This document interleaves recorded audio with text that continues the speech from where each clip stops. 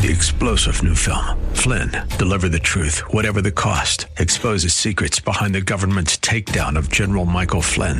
Flynn knew what the intel world had been up to. He ordered the first audit of the use of contractors. This set off alarm bells. He told the truth. He was the most dangerous person for Donald Trump to hire. They had to get rid of Flynn. Flynn, Deliver the Truth, Whatever the Cost. Available now. Watch it today. Go to salemnow.com. salemnow.com.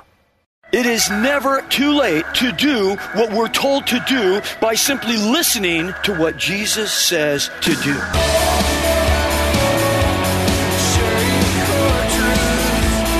Welcome to Core Truth Radio, a radio ministry of Core Church Los Angeles with Pastor Steve Wilburn. Pastor Steve will be teaching the Word of God with truth right from the Bible. For more information, go to corechurchla.org. That's corechurchla.org. Now here's Pastor Steve with today's Core Truth.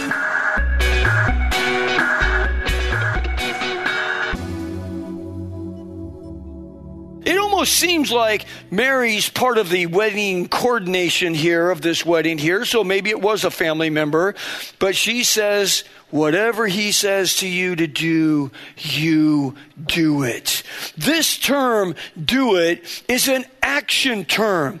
You know, it's not something that just Nike came up with, just do it, okay? This comes out of the Bible. And in the original Greek language here, she is simply saying, whatever he says for you to do, you better make it happen.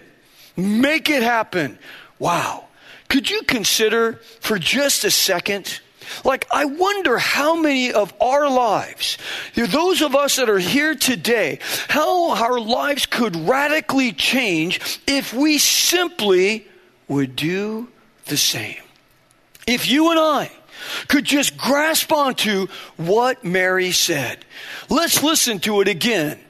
Whatever Jesus says to you, do it. Oh, how our lives would be turned upside down, all for the better. Listen, there is an individual purpose.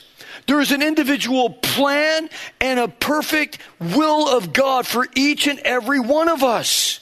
Yet how in the world will we ever find out and fulfill what that purpose and plan is in our lives if we never just do what Jesus says to do? Maybe as we sit here today, the thought of you being a person of great destiny, a person that God has a special plan for, it might sound to you so far-fetched.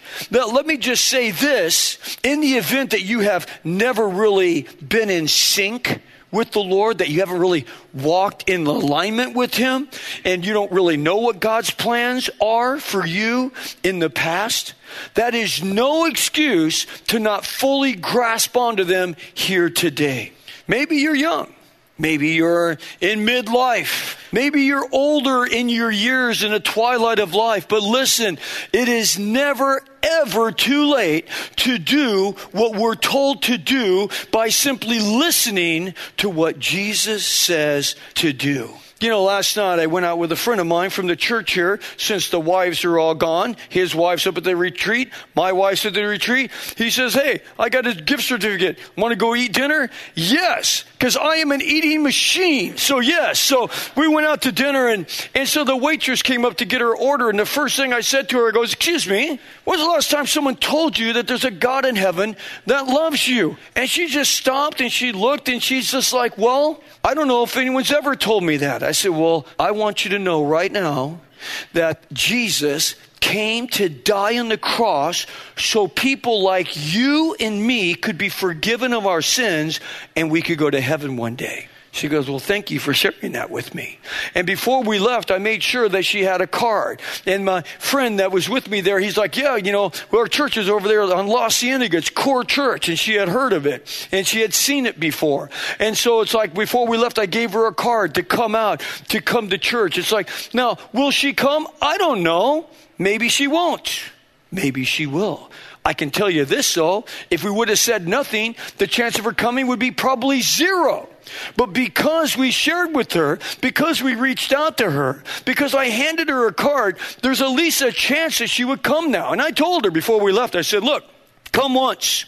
If you hate it, don't come back. It's like, but you never know. What if God speaks to you? What if the Lord gets a hold of your heart? What if that happens? Yes, God wants to use us. But understand, it's like a lot of times people miss all these opportunities. They miss, being used of God, and even the little things like that. Why? Well, guess what? There's a cost to being used of the Lord. It's a cost that many Christians simply refuse to pay. They don't want to pay the cost.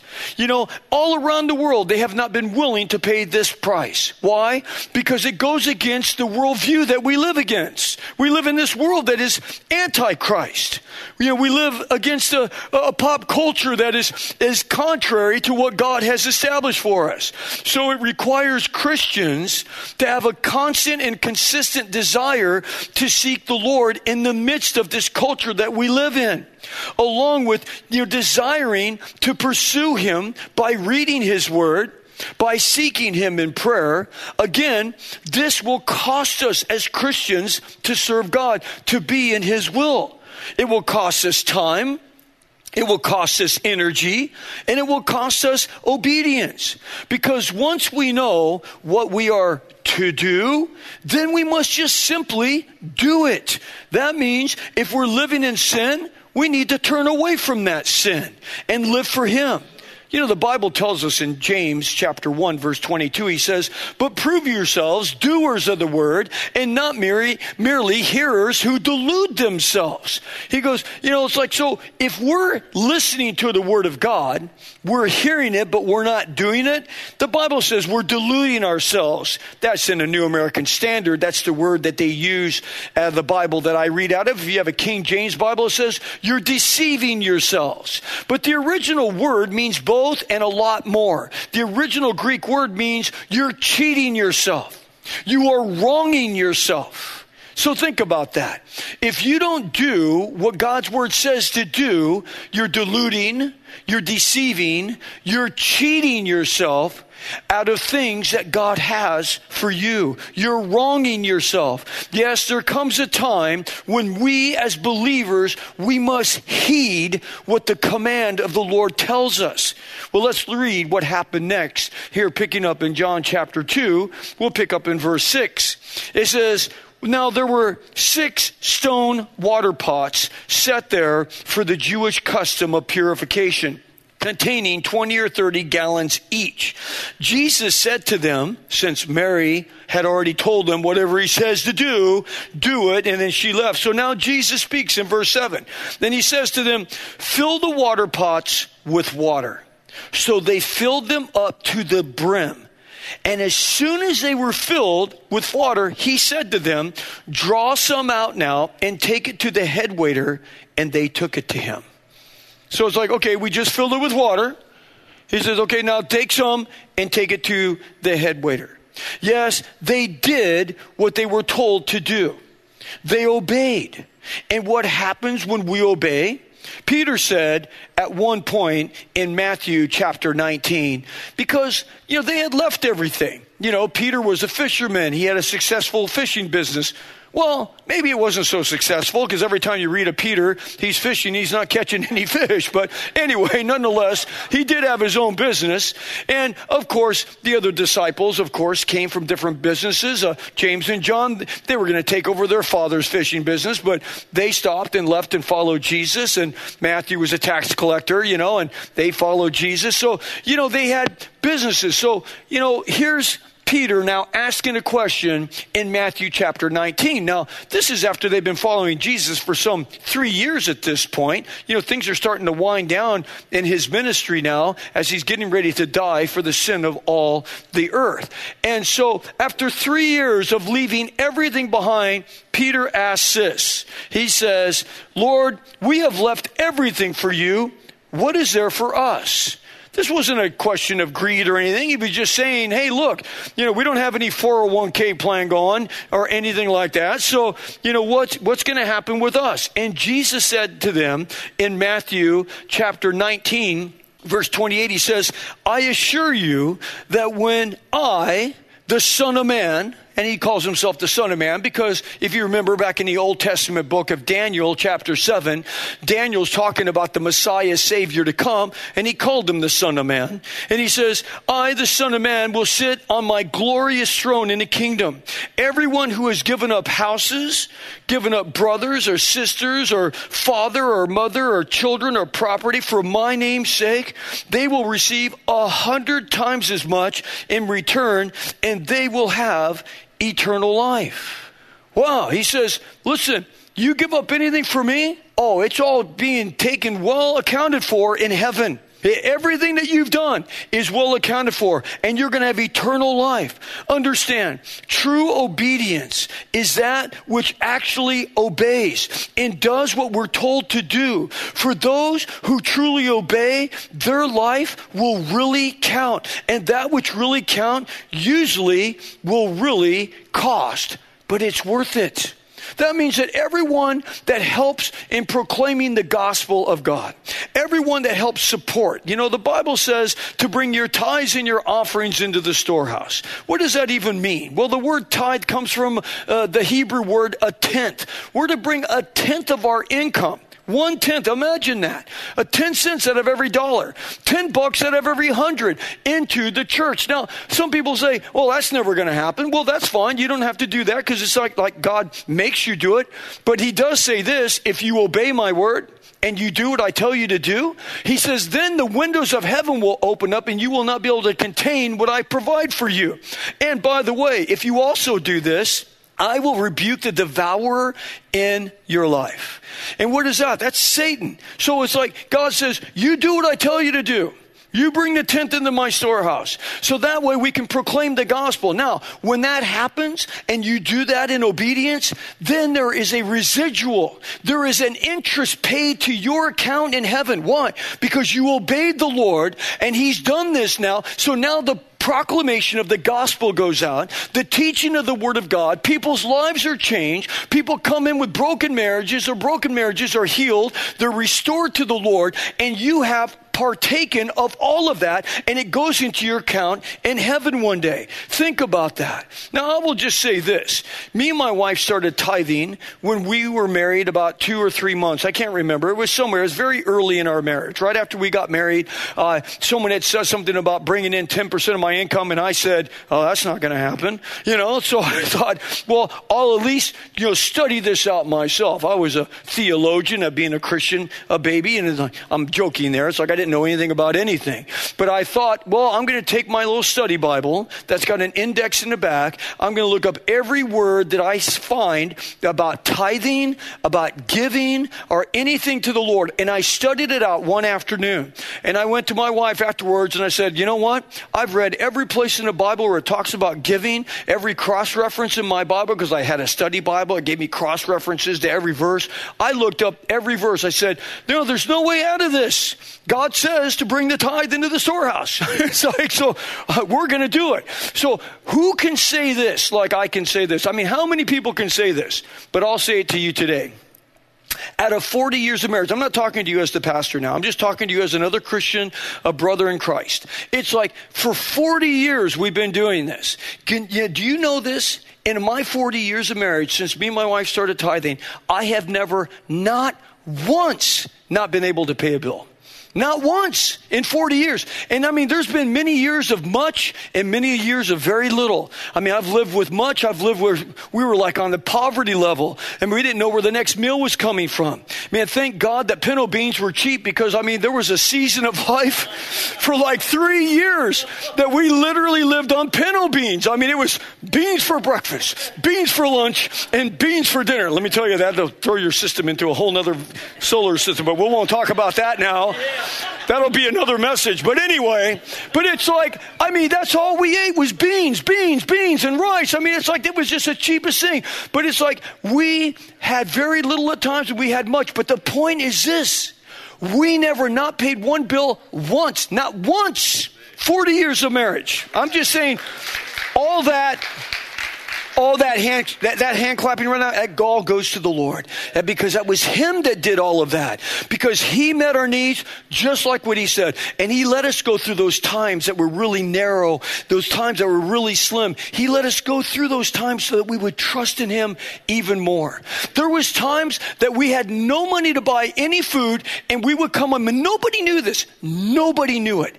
And it's like, there was times that we would come home and there would be bags of groceries on our porch. Like, how is this even possible? And there was this other time when I was out washing our van and our tires were bald. And we lived back in Virginia and it's rained all the time. And I mean, I remember like, these tires are bald. We had no money.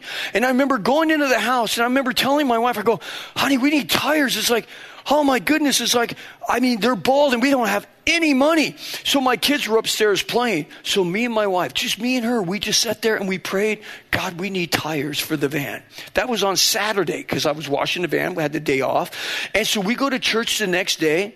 And on the way home, as we're driving home, I looked at my Bible and I noticed there's a little envelope that was sticking out about this much out of my Bible. You know, I'm driving, I'm looking down like, what is that? And I pull it out. It's just a blank little envelope. I opened it up and there was 3 $100 bills in there. I had the day off on Monday. There was no work. I worked in construction. There was no work on Monday. I had the day off, so I went to the tire place, and we get in there, and I'm waiting. You know, I got hey, what's the 4 cheapest tires you got? And then he took the wheels off. He goes, hey man, you need new brakes. I'm like, oh man, I don't have any money. He goes, man, you need brakes. And I'm like, oh, I don't know. I mean, all I got's $300. And he goes, let me see what I can do. He did all 4 tires and the brakes, and it came out to $297. And I took the change and went and bought 2 cheeseburgers at McDonald's because I was hungry. The cheeseburgers were on sale. But anyway, it's like God he knows what we need and he knows when we need it. You know, so again, that true obedience, it will cost us, but it's worth it. Think about it. Everything that we own will one day pass away. Everything that was of great value will be gone one day. Your collections, things that have been passed down to us, money in the bank, classic cars, gold coins, whatever you have, when you die, someone else comes in and takes your stuff. You can't take it with you. There's not like there's a hearse, you know, pulling a U-Haul. You can't take anything. That's why Job said, naked I came into the world, naked I'm going to go out. The Lord is given, the Lord is taken away, but blessed be the name of the Lord. We can't take anything with us. Yes, only those things that we do for him are the things that will last forever. But it's not just for our future. Listen, a life of obedience is a life of blessing in the here and now. It opens up rich communion with God as God will reveal himself in a much deeper and closer way. Look, for those who choose to rebel and neglect God's plan and gravitate to living in a life of sin, there will be consequences to that person in living for self. There will be addictions. There will be diseases and a multitude of heartbreak and letdowns. There will be an emptiness and a loneliness to contend with, along with an ongoing feeling of guilt and shame. Know this world has fallen into bankruptcy in more ways than one. We have a $22 trillion deficit here in America. And so our country's really bankrupt, but we just keep printing money and it acts like everything's just fine. But there's so many countries that are bankrupt. But listen, we have a different bankruptcy. We have lost our joy and peace. It's a bankruptcy of joy and peace in this country. We have lost our true meaning of life. We have lost what really matters. Yet, if we obey him, we can find our true treasure of being his children. Plus this added bonus in John 15:7, he says, if you abide in me, Jesus says, and my words abide in you, you can ask whatever you wish and it will be done for you. Really? And we're going to study that out more detail when we get there. And of course, that obedience to what Jesus says to do will also bring us hope for the future. And when we see Jesus face to face, he will say to us, well done, thou good and faithful servant. Could you imagine if you just simply obeyed and you hear that in heaven? First thing you get to heaven and he says, well done. You did well. You did what I asked you to do. Wow. There's not going to be anything that's going to top that.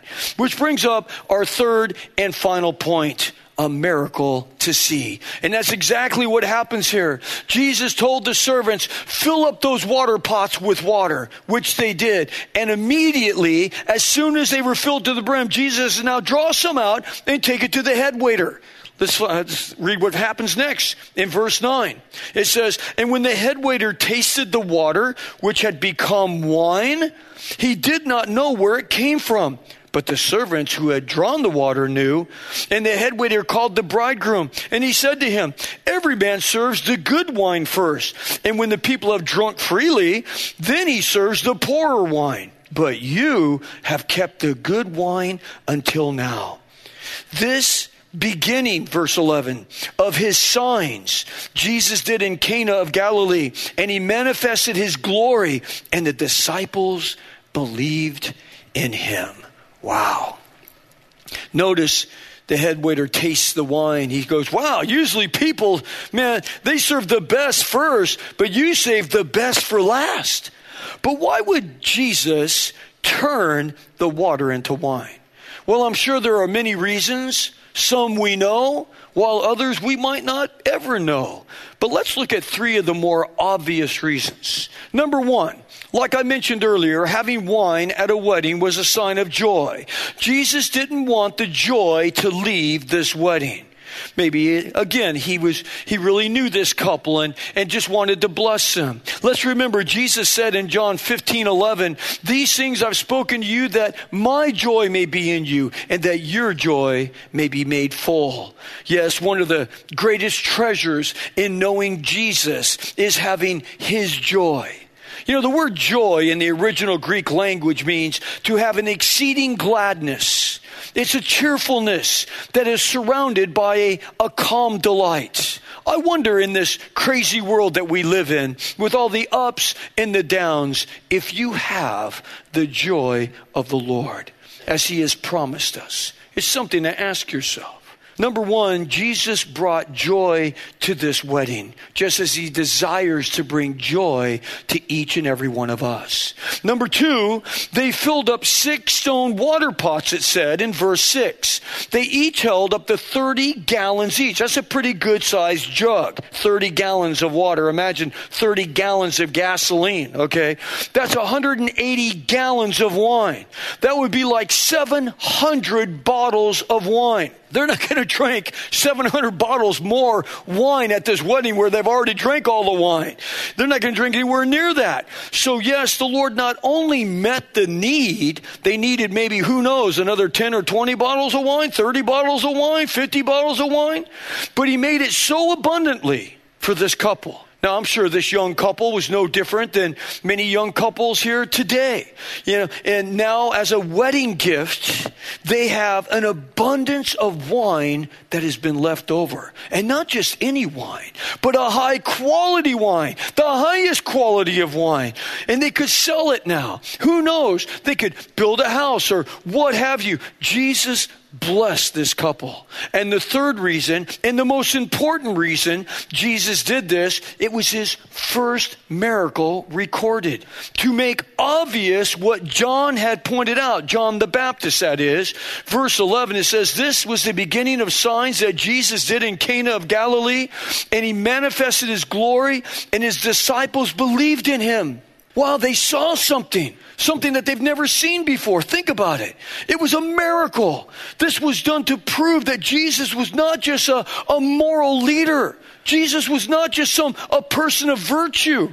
Jesus was not just a prophet of sorts. But rather he was God who came in the flesh to save all of lost humanity. Remember, from the last book of the Old Testament, the book of Malachi, to this point, right here where we're reading today, God had not spoken or moved in his people for almost 450 years. God says, you don't listen to me anyway. It's like, you don't do anything that I tell you to do, so I'm not going to talk to you anymore. So he was like, I'm not speaking to you because you don't listen anyway. It's been 450 years. No one's heard from the Lord. And now, all of a sudden, this one who John the Baptist called the Lamb of God, who's come to take away the sin of the world, he's done an amazing, unbelievable, obvious miracle. Thanks for joining us for Core Truth Radio.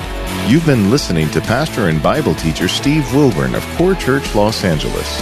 If you'd like to hear more messages by Pastor Steve, download the Core Church Los Angeles free app available on iOS and Android.